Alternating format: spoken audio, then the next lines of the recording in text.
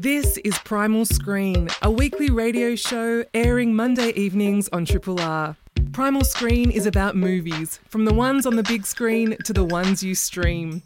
Hope you enjoy the podcast version and feel free to get in touch via the Primal Screen Facebook page or the Triple R website. I'm your host, Flick Ford, and I'm joined tonight by filmmaker Bill Mousoulis. Hey, Bill. Hello, Flick. How are you? I'm very well. And I've also got one of the editors of film journal Senses of Cinema, Fiona Viella. Welcome to Primal Screen, Fiona. Thanks, Flick. Great to be here. Yes, it's nice for you to have you both on. We're kind of doing, somehow worked out to be a bit of a spotlight on Melbourne film culture across both written film criticism but also filmmaking. Tonight's show, we're going to be talking about a micro season of Melbourne Cinematheque, which features your work, Bill, which is starting this Wednesday. It's one night only, and there will be 2 features, and I think, what would that work out to be, 3 or 4 shorts? 4 shorts. Yeah, fantastic. And we're also going to review 2 retro titles. We haven't done that for a while. These are both currently streaming free on SBS On Demand. We've got Krzysztof Kieslowski's a short film about killing, and Nanni Moretti's Mia Madre. And, Bill, you are credited with being one of the key figures in the independent Australian screen culture for, like I said, 40 years in the industry. That's quite impressive. And now Melbourne Cinematheque are going to be celebrating your 40-year contribution to film culture with a special showcase of some of your films, both feature-length and short, this Wednesday. It's a real challenge to summarise your extensive and varied career in film, so apologies for all the omissions I'm going to make. But here goes. You were one of the key instigators of the Melbourne Super 8 Film Group. You're one of the founding editors, along with Fiona, of Senses of Cinema. Creator of the Pure Ship website, which, yes, I think is named after that 1976 classic. Sure. Which actually screened at MIFF, was it last year or the year before? Last year. Yeah, loved it. One of my favourites from the festival. I hadn't had an opportunity to see it. I do know that there is a DVD copy of that film at the last remaining DVD store in Melbourne, which is in Richmond on Swan Street. I can't remember the name of it off the top of my head. Picture Search. Picture Search, yes. Yeah. Fantastic shop there, and you can get a copy of Pure Shit, which is very hard to get your hands on. I bought my copy for $100 about a year or 2 back. Yeah. Really? How did you find it? Online? No, just a friend of mine, a film buff. He said he was a bit short on cash, and I knew it was worth about $100, but it might be going for more soon because those rights to that DVD are just kind of gone, and I don't know too much about it. But the director, Bert Dealing, the rights reverted to him, and he died recently. So what's going to happen with that film, I'm not sure at the moment. Yeah. Actually, I was wondering, Bill, when you screened it, did you when you screened it as part of the Unknown Pleasures program of films, was it screened on film or was it a DVD? No, definitely DVD, and I just spoke to the director via email, and he gave me permission to screen it, and I screened it in Adelaide one day too, and yeah, just off the DVD, and and that DVD has a kind of sort of mini restoration by the archive, but it's not that great quality, so he's hoping that a proper kind of restoration, high def restoration can be done, because it's actually pre-high def. It's not really high def, of course. It's not Blu-ray, and yeah. And the Unknown Pleasures, which Fiona mentioned before, is of course your screening series that's currently at Thornbury Picture House, which you co-curate with Chris Loscree, and I've had Chris on the show many times, mainly talking about some of the excellent films and filmmakers that you do showcase as part of that screening series. And Fiona, you've actually written an article about this upcoming micro season at Melbourne Cinematheque, or more specifically, one of Bill's short films. And you describe him in the article as the true unsung hero of Australian independent filmmaking. I couldn't agree more, and I also cannot think of a more perfect pairing, therefore, than you and Melbourne Cinematheque, because, you know, as many listeners will know, Cinematheque is one of the longest running, I think it is the longest running film society in Australia. It started off back in 1948, back when it was called the Melbourne University Film Society.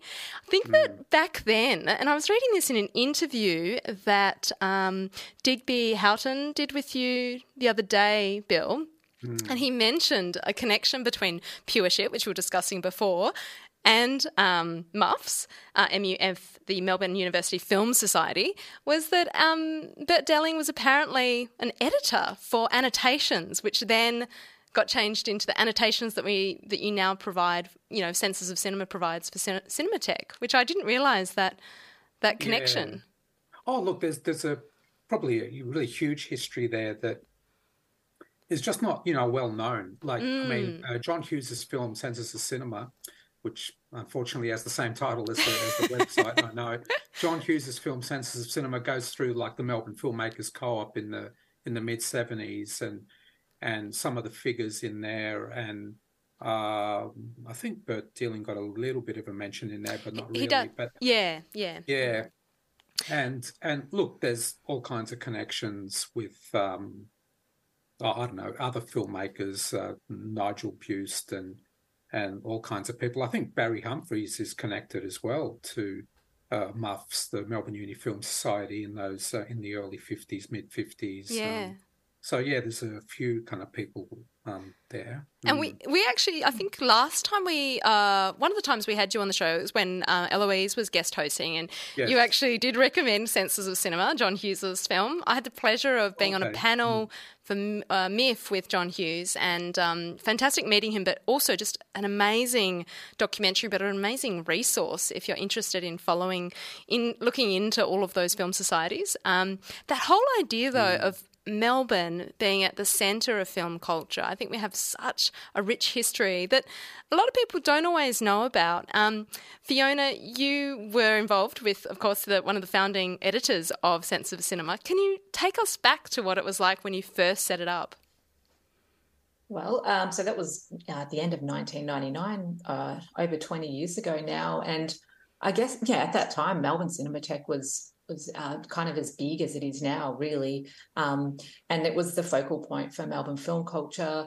And I think that's, Bill and I not necessarily met there, but we certainly got to know each other attending those screenings. And I met a lot of other people, associated with Melbourne film culture through the Melbourne Cinematheque. And I guess for Bill and I, we felt like at that point the Melbourne film scene needed a kind of really kind of cinephile-driven film publication.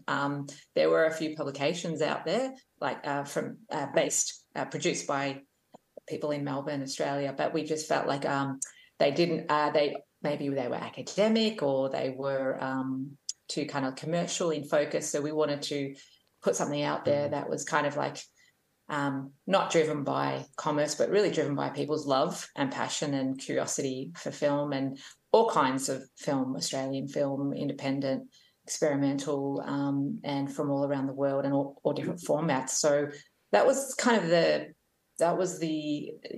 desire that we had. And then, from there, it once it was out in the world, it kind of really took off. It really spoke to a broad audience and quite an international audience, in fact. So within the first 12 months, it became very well known internationally. So, it's just a runaway success. Yes, absolutely. It was also like, on the relatively new form or format of the internet as a website, which the internet really only kind of kicked off I remember in 1995 in particular, just kind of like AI has its year this year. The internet in 95 was all of a sudden the thing that everyone had to have, and so in 1999 there were a few film journals online, but not too many. So we were kind of at the forefront of that, and I think we started like publishing the Cinematheque's annotations in there too. I'm not sure when, but maybe after a couple of years. I think they were still going in print kind of form at the screenings, just kind of being handed out as sheets of paper. So it's all like, desire. People like us have the desire to do something, and then we go ahead and do it, and it can create a culture and an avenue there, a website in this case, that can kind of grow and be part of the Melbourne film landscape and the international landscape, as Fiona says. Well, that's because why it's on the internet. Yeah, well, that's why I really love the name that you and Chris have chosen for your screening series, Unknown Pleasures, because you are spotlighting filmmakers that people may not be aware of, and it's a real education. And Fiona, you touched upon this as well with Senses of Cinema, that it really provided a resource for people to go to. And I remember as a student 20 years ago in film school looking to these sites and learning so much, and it was an education. And then, however many years later, being able to write for Senses of Cinema, I should have that as a disclaimer. I'm also involved, I am on the board for Melbourne Cinematheque, which for listeners, if you're not aware, is a not-for-profit screening series. It runs every Wednesday, and you do obviously it's currently at Acme. It was at Capitol for a little while, so people might get confused. But it's a fantastic showcase of films, and it can offer people who are not at film school or have no intention of going to film school still an education or an introduction to film, which is really exciting. Now, Bill, like I said, there is going to be a micro season, which is a term that we're using for just one night of your work. Okay. So tell us what we can kind of expect. Tell us a bit more about the films, I suppose, more specifically, that have been selected for this Wednesday. Well, it's basically a real kind of sweep through almost all 40 years of my filmmaking. I mean, the fact that the very first short film on Wednesday night is from 1983, so it's actually from 40 years ago itself. And then there's another short film, and both made on Super 8. That one is from the late 80s, 89. And then, there's one of my features called Lovesick from 2001 or 2002 when it was released. And then after the break, there's some more recent work of my time in Greece. So I was in Melbourne making films and, very happily doing that. And then one of the features got into some European film festivals. So I thought, okay, this time I better go and have a look and have a, feel around and see what that experience is like. And I just loved being at those festivals. That was in 2008. And then I started living in Greece for about 8-9 years. And I made 2 features there, and one of them will be screened on Wednesday night. So, it's a real kind of sweep through like all 40 years in a way. I mean, there's various other works. There's like some funded 16mm shorts that have a bit more polish to them from the late 80s, but I didn't want to screen those. I thought, just kind of some more interesting kind of works. Well, and one of my funded shorts, I don't like it that much myself. I mean, really?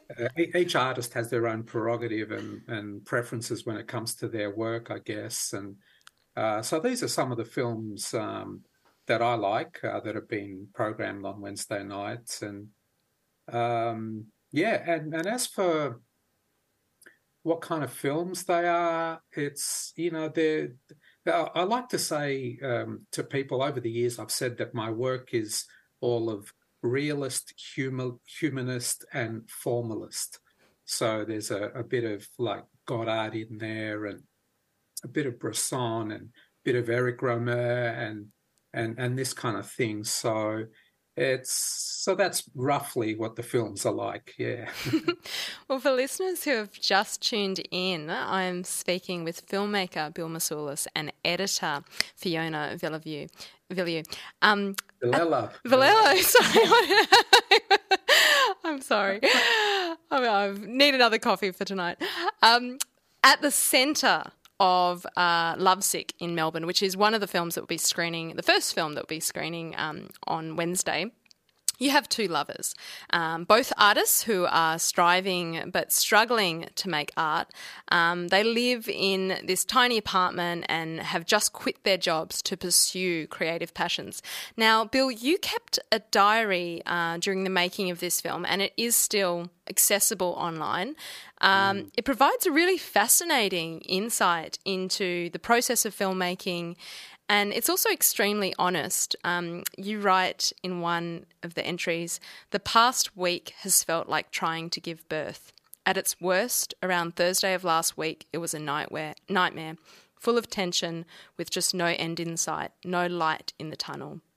Now, I'm sure that there are a lot of budding filmmakers listening tonight who are facing the rising cost of living, cuts made to film funding, and maybe wondering how they can continue with their passion.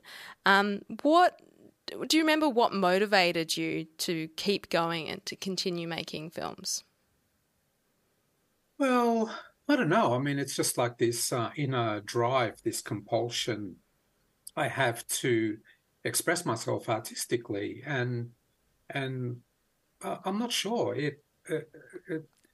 I'm not sure exactly why I've got that kind of drive, and psychologically, what's caused that, but that's what it is. And whether that comes from like an extreme love of the cinema and just wanting to do it myself as well, I'm not sure. But yeah, the obstacles are many, and as we know, films cost money to make, but it is a bit like how long is a piece of string? You can actually make a film with a very short piece of string with just a little bit of money, especially these days with digital cinema. So when I shot Lovesick, it was shot on film on Super 16. And even at the very, very minimum, I had to spend about 12 or 14,000, which in these days would be double that, or maybe 40,000 worth. And but I found a way to do it. And Bill, was that mostly on the film stock? Is that what that money went to? Yeah, mostly on the film stock and the processing and that kind of thing, and also a bit on like the telecine.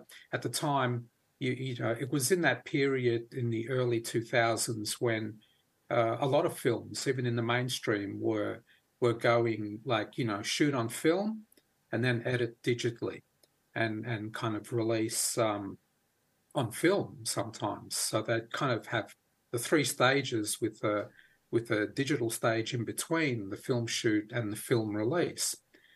So it was changing. So I knew that I couldn't edit on film and then create a 35mm print. That would have been beyond my means.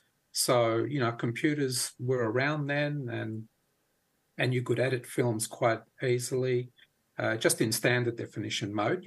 High def came in 2005. So, and even then, high def editing was a bit difficult for the first, few years. So yeah, a lot of it was just kind of film stock, and that's I think what a lot of filmmakers now should be concentrating on. Not necessarily film stock, of course, but concentrating on the essentials and just kind of. The problem is, of course, it depends what kind of genre you're working in. With me, working in realism and everyday life and everyday characters, it's easy to make it, without sets, without action scenes, without, all this kind of thing. So a lot of filmmakers, can't do that. They don't want to do a film like that. So, but there's also a lot of leeway there where people can actually, cut costs, and they don't have to have a $5 million budget, and that's where the Australian government is failing at the moment. There's no, grants or investments at the $500,000 mark or $200,000, where a lot of filmmakers can actually make films, feature films for that kind of money. But the government, because we live in such a capitalist and money-driven kind of world here in Australia, it's just not encouraged, So pretty much all mainstream films, and even the indie ones from whoever, Warwick Thornton or anyone, underneath. Well, Warwick makes more mainstream things now, but, it's all at the 5 million and above range pretty much. So, but there are really kind of low budget filmmakers, of course, making films for $5,000 or $10,000, and there's quite a heap of them. But the thing is, there's a big divide now between that top end of budgets and that lower end of budgets. There's no middle range budgets of $500,000, like I said. And that has such a huge impact on what kind of story you're telling. Like you said, you can have ways around of cutting costs depending on what you're presenting on screen. If you're not going to have these big stunts and things like that, there's things that bring the cost down. But it's so interesting to hear because you've produced over 100 short films and feature-length films, and like you said, across different styles and formats, Super 8, 16 millimeter, and lots of different iterations of digital video. Do you have there's this misconception perhaps that film costs a lot of money, and like you said before, that it was the majority of your budget. And I spoke with David Heslin a few weeks ago. He's the editor of Metro magazine, and he said that is a misconception. I have spoken to Artist Film Workshop who do teach students in how to use film. Do you think that's still true today, that film has this big cost, or is it people are shying away from it for other reasons? Oh, they're shying away for just basically because of, reasons of convenience and, things like that. So there's obviously a growing movement at the moment with, shooting on film and not a nostalgic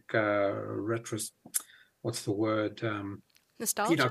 It's basically being done a lot by younger people who were never there, 20 years ago, 30 years ago when film was the only thing that existed. So people like Andrea Sergianopoulos, who obviously, and his film Friends of Mine, which is a beautiful little film and yes, shot on film.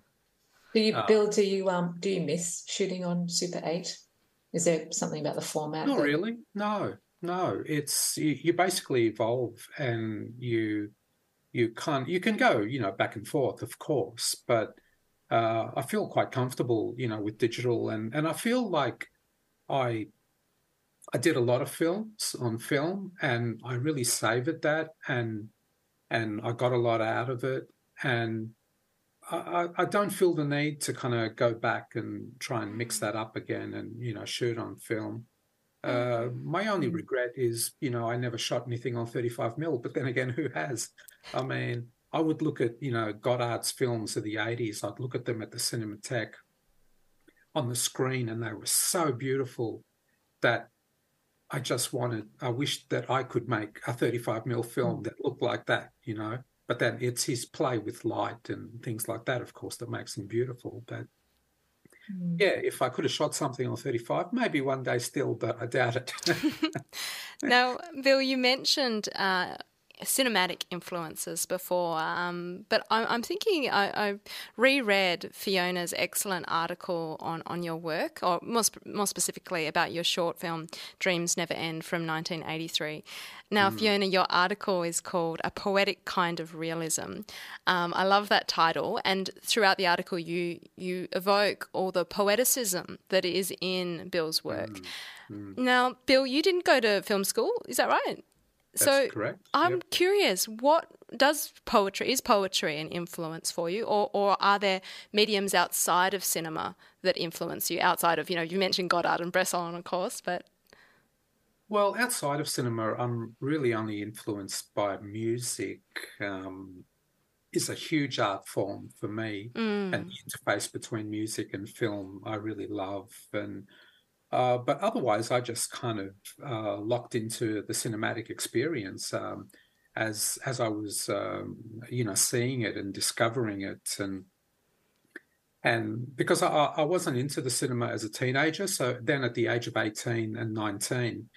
I started watching films seriously, and I was looking at Hollywood films, and they were fantastic. I had my favorite directors then, even Steven Spielberg, but people like Capra and a bit of Hitchcock. I loved Scorsese at the time, but then when I discovered European cinema and when I'd see someone like Bresson, I saw Mouchette pretty early, The Devil Probably, and then of course I was lucky enough to experience the Valhalla Cinema in Richmond on Victoria Street in 1982, 83. They used to play, like foreign films constantly, and I would be down there 2 or 3 times a week.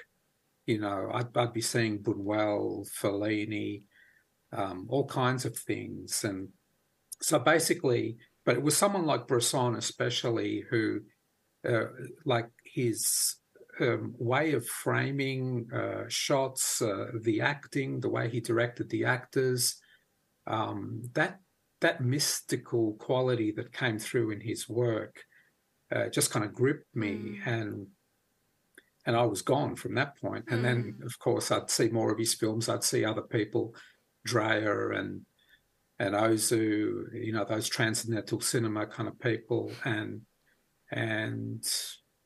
yeah, all the poetry. I mean, the thing about the cinema is that, it contains everything, all the other art forms. So poetry is in there. And of course, we're talking cinematic poetry. We're not talking, words. We're not talking verbal poetry, which I actually don't like much or don't understand much. But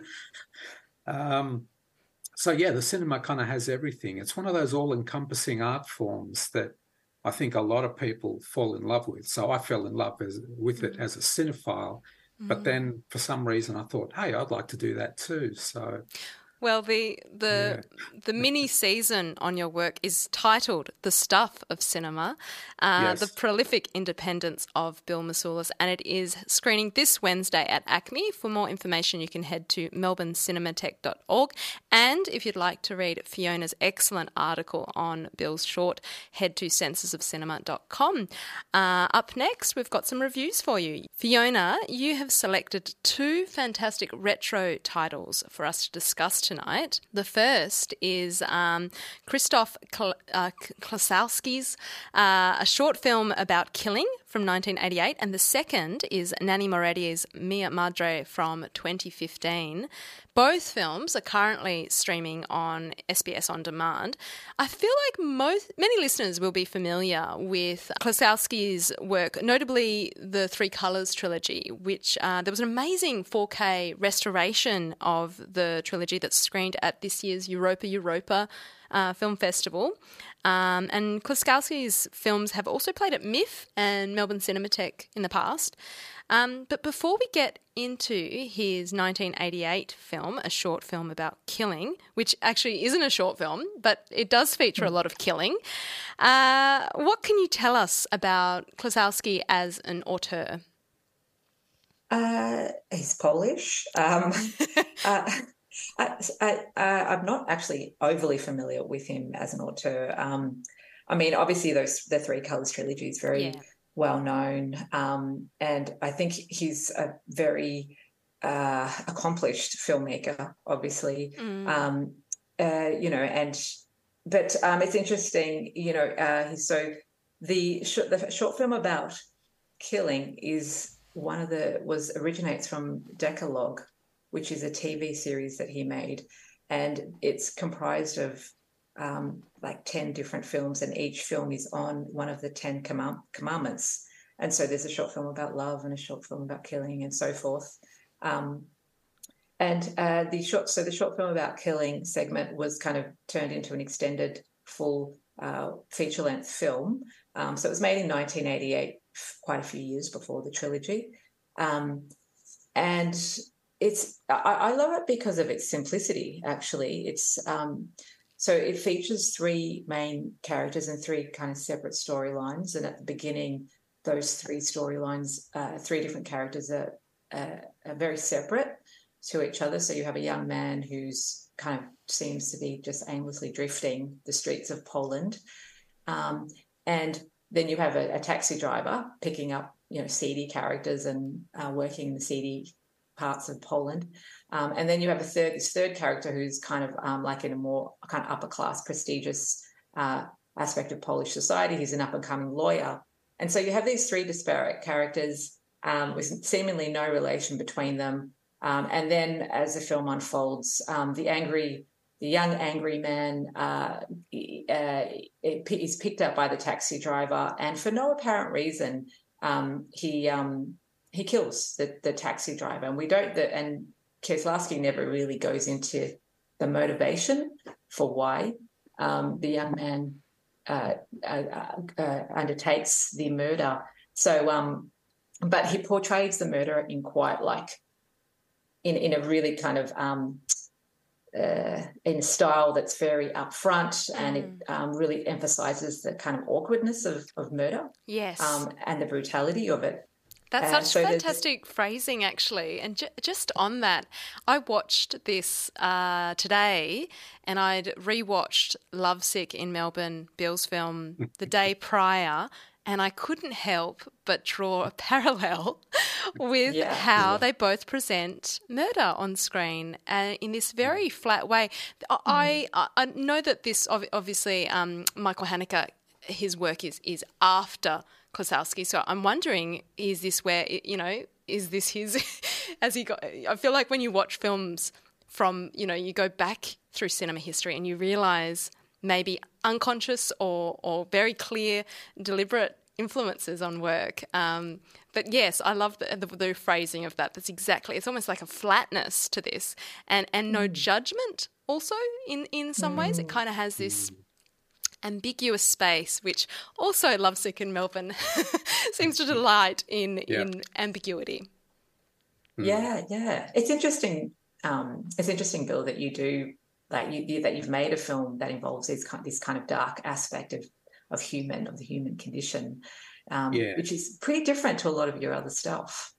It is, but I've kind of had a fascination with murderers and like serial killers and people like that, and they've been in my work a little bit, and I think it's just like the extremes of the soul, like the different states of the soul, like so love on one extreme where you're full of love and for other people, and murder is the other extreme where you sort of almost want to annihilate yourself as well as the other person. And these two extremes of the soul are kind of, they're kind of symbolic. And so it carries symbolic weight. And even Bresson uses it in L'Argent, his last film. And I think he's got killing in maybe another film or two, maybe not. But in L'Argent, his last film, it's quite marked there. So it's kind of that thing of just expressing the soul. It's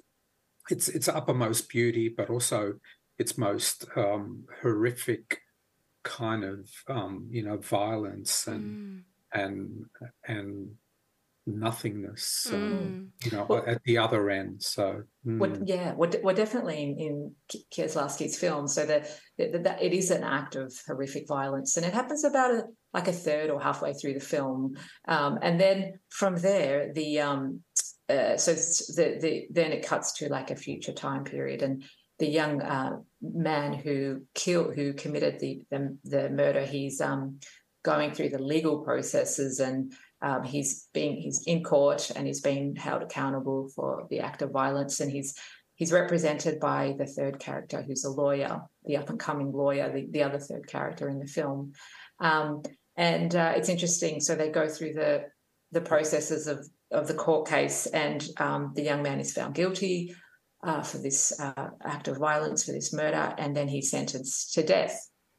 And then the last third of the film is kind of this really horrible, gripping, drawn-out affair in which he's on death row, and then he's awaiting his state-sanctioned death. And then, of course, as Kieslowski, as he showed as he depicted the act of murder in this kind of flat style, he also depicts the act of the hanging in the same kind of way, emphasising the awkwardness of the act and the fundamental kind of barbarity of it, really. So the film ends just after the death by hanging, and it seems like Kieslowski's point is that violence and murder is, whether it's condoned by the state or whether it's an act of arbitrary violence, it can never be condoned or accepted. Well, it's interesting because this film, and for listeners who are just tuned in, we are discussing a retro title tonight, a short film about killing from 1988. I understand that this film, after its release, it was credited with the abolition of the death penalty. It's kind of interesting because when you're talking about it, Fiona, I was thinking so much about how it does leave it open to interpretation. It's a very philosophical approach to narrative in which characters, there's so much in there where there's deliberations and these big discussions and thoughts about morality are played out on screen, but not in a closed-off way, in a very productive and generative way. And yet it kind of had this impact. And it makes me think, I hadn't watched this film before. This was somehow an omission in my film knowledge. So I was delighted is maybe not the right phrase to use. I was really got a lot out of seeing this film and understanding the impact it's had, not just in cinema, but also on a societal level, and thinking about how powerful cinema is to create something like this, to prompt discussion, to actually have an impact on policy. And it's something that stood out. I don't know if this is a strange thing to pick out after you've done such a beautiful job of detailing the narrative, but the green lens or green tint or filter on this film is just gorgeous to look at. The characters, the framing, there's so much in the visual design of this film that I just found it stunning, and it's really depicting quite a bleak world and characters who are really caught and pained a lot of the time, but it just presents them in this beautifully poetic way. I was really captivated by this. Yeah, actually, you've just reminded me, Flick, that, so within the frame, like there's this section of the frame that's actually shrouded in darkness. Yes. So it's kind of like a third of the frame is like this, woozy, and it's very unusual to see that. And it's a bit what is that from? Is that a creative decision, or is that like degradation? Oh, I thought it might have been degradation of film or something. I was trying to understand it. No, my understanding is completely intentional, and I think the idea behind it is the idea that the vision of the character is shrouded or clouded. Like it's a reflection on the young man's vision of the world and or mental state, or a reflection of his own deterioration and whatever. But Jonathan Rosenbaum wrote, it's possibly the most powerful movie ever made about the death penalty. And I agree, actually. And like you say, like it does open to debate and discussion. It's not didactic, but I think its underlying message is pretty clear. You know. Listeners who are intrigued to see a short film about killing, which is a retro title, it came out in 1988. It is currently streaming on SBS On Demand. And after the sponsorship announcements, we will get on to Fiona's second pick, which actually I feel like fits in very well with this discussion about cinema as a political tool, as a influential tool. But you'll have to stay tuned to listen to more of that. Now, Fiona, we did your first retro title pick of the night. It's now time for your second, Nanni Moretti's Mia Madre from 2015. It's currently streaming again on SBS On Demand. I'm glad you've chosen a free streaming service. I'm a big fan of SBS On Demand. Now, there's been a bit of buzz about Moretti in the last few days because his most recent release, A Brighter Tomorrow, just played at Cannes Film Festival, I believe. And it's been described as a multi-layered love letter to filmmaking in the age of streaming giants. So it works out very well in tonight's discussion. Now, I don't think SBS On Demand is one of the streaming giants that Moretti had in mind when he waxed lyrical about the magic of seeing a film in a cinema theatre. But either way, his 2015 film, Mia Madre, is currently available to stream. Mia Madre, of course, translates to My Mother. It tells the story of Margarita, who is played by Margarita Bai, a filmmaker who must deal with the impending and inevitable deterioration of her mother. It is about caring for a parent through a terminal illness, but it's also a film about filmmaking. And Moretti himself stars as Margarita's brother, Giovanni, which is Nani's name, Giovanni. Now, Fiona, I understand that Moretti often stars in his own films. What can you tell us about his approach to filmmaking? It's very hands-on, and he often writes, directs, and stars in the films, and he's like in the past, there's been a kind of a very much of a comedy humor element to his films, a strange kind of satire, and I guess his performance attempts to convey some of that humor as well. However, so Mia Madre doesn't have. He plays the brother of Margarita.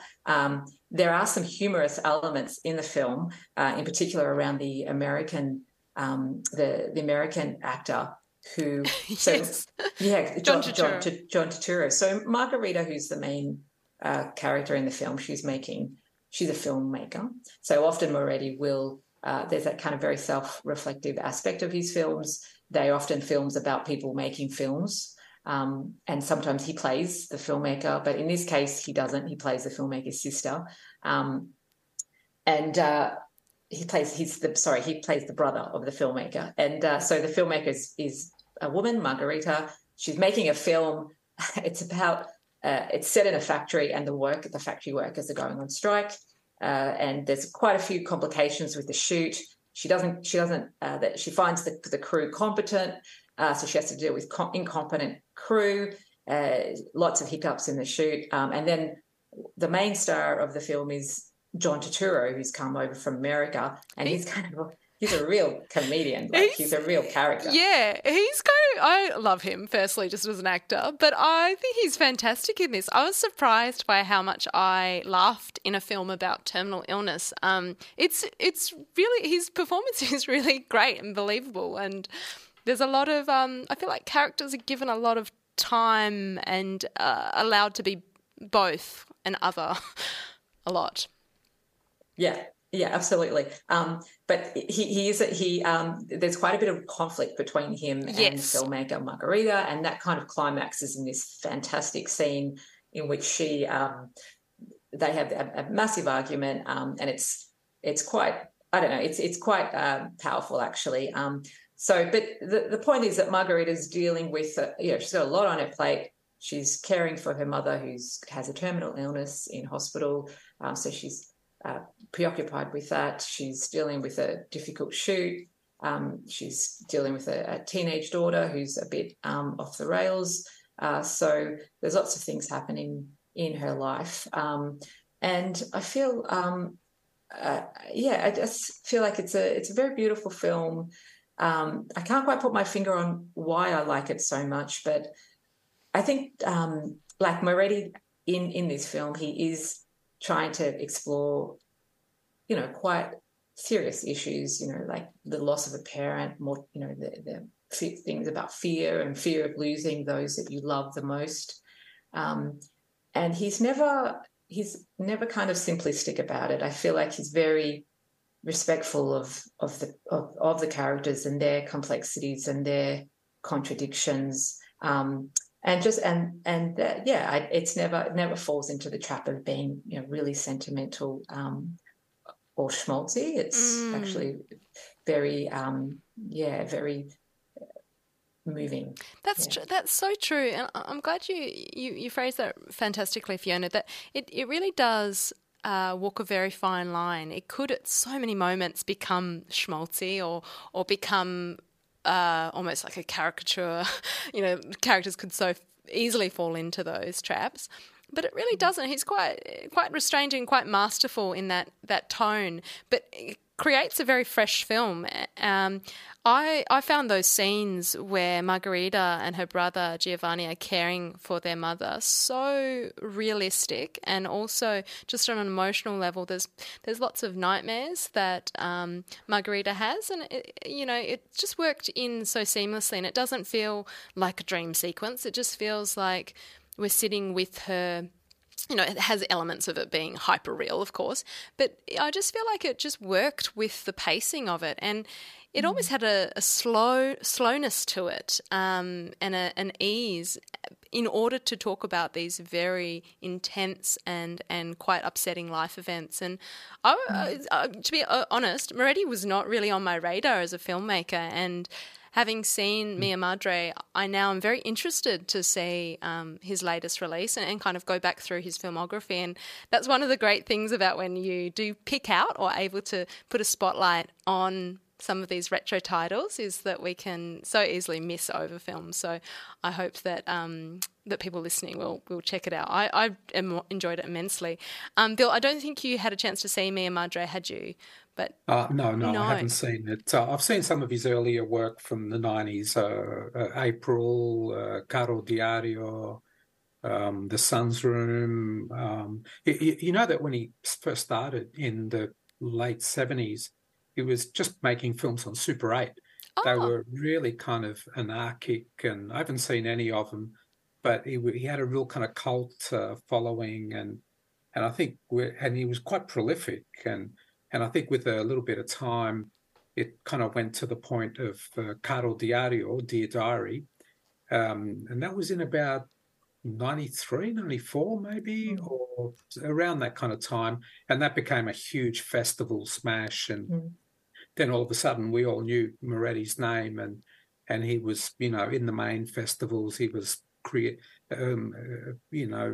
treated like an auteur and all that. So he's an interesting figure for sure. Also very political. He was a member of the Italian Communist Party in his 20s, and a lot of his films have these kind of wild sequences of kind of political aspects and all kind of Marxist themes through them. But I feel like that has really toned down over the years, and that his recent work is much more concerned with dramas and almost melodramas, but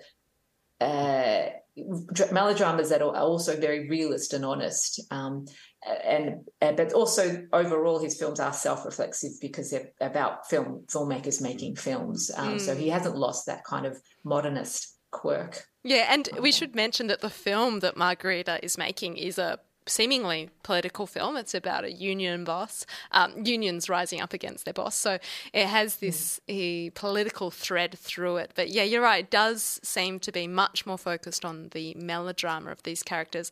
I really enjoyed watching this. Mia Madre is currently streaming on SBS On Demand. They're usually up there for a while, so you can check that out while you're watching a short film on killing. On tonight's show, we talked about Melbourne Cinematheque's upcoming spotlight on the 40-year career of Bill Mousoulis.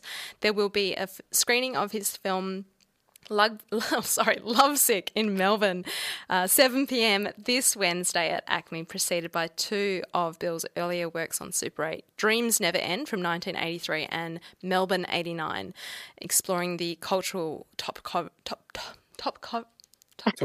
Thank you. Gosh. Of Melbourne. And Bill, you're going to be there in person to introduce both these films screenings. I'll be there, yeah. That'll be great. I think it's probably like the most exciting night on Melbourne film culture's calendar for 2023. And you can head to melbournecinematheque.org for more information and also to buy your ticket. And Fiona recommended two excellent retro titles that are currently available to stream on SBS On Demand. We had Krzysztof Kieślowski's A Short Film About Killing and Nanni Moretti's Mia Madre. To read Fiona's article on Bill's work and indeed any of the annotations that accompany Melbourne Cinematheque screenings, you can head to sensorsofcinema.com. Thanks for listening to Primal Screen, a weekly radio show airing Monday evenings on Triple R. Hope you've enjoyed the podcast version and feel free to get in touch via the Primal Screen Facebook page or the Triple R website.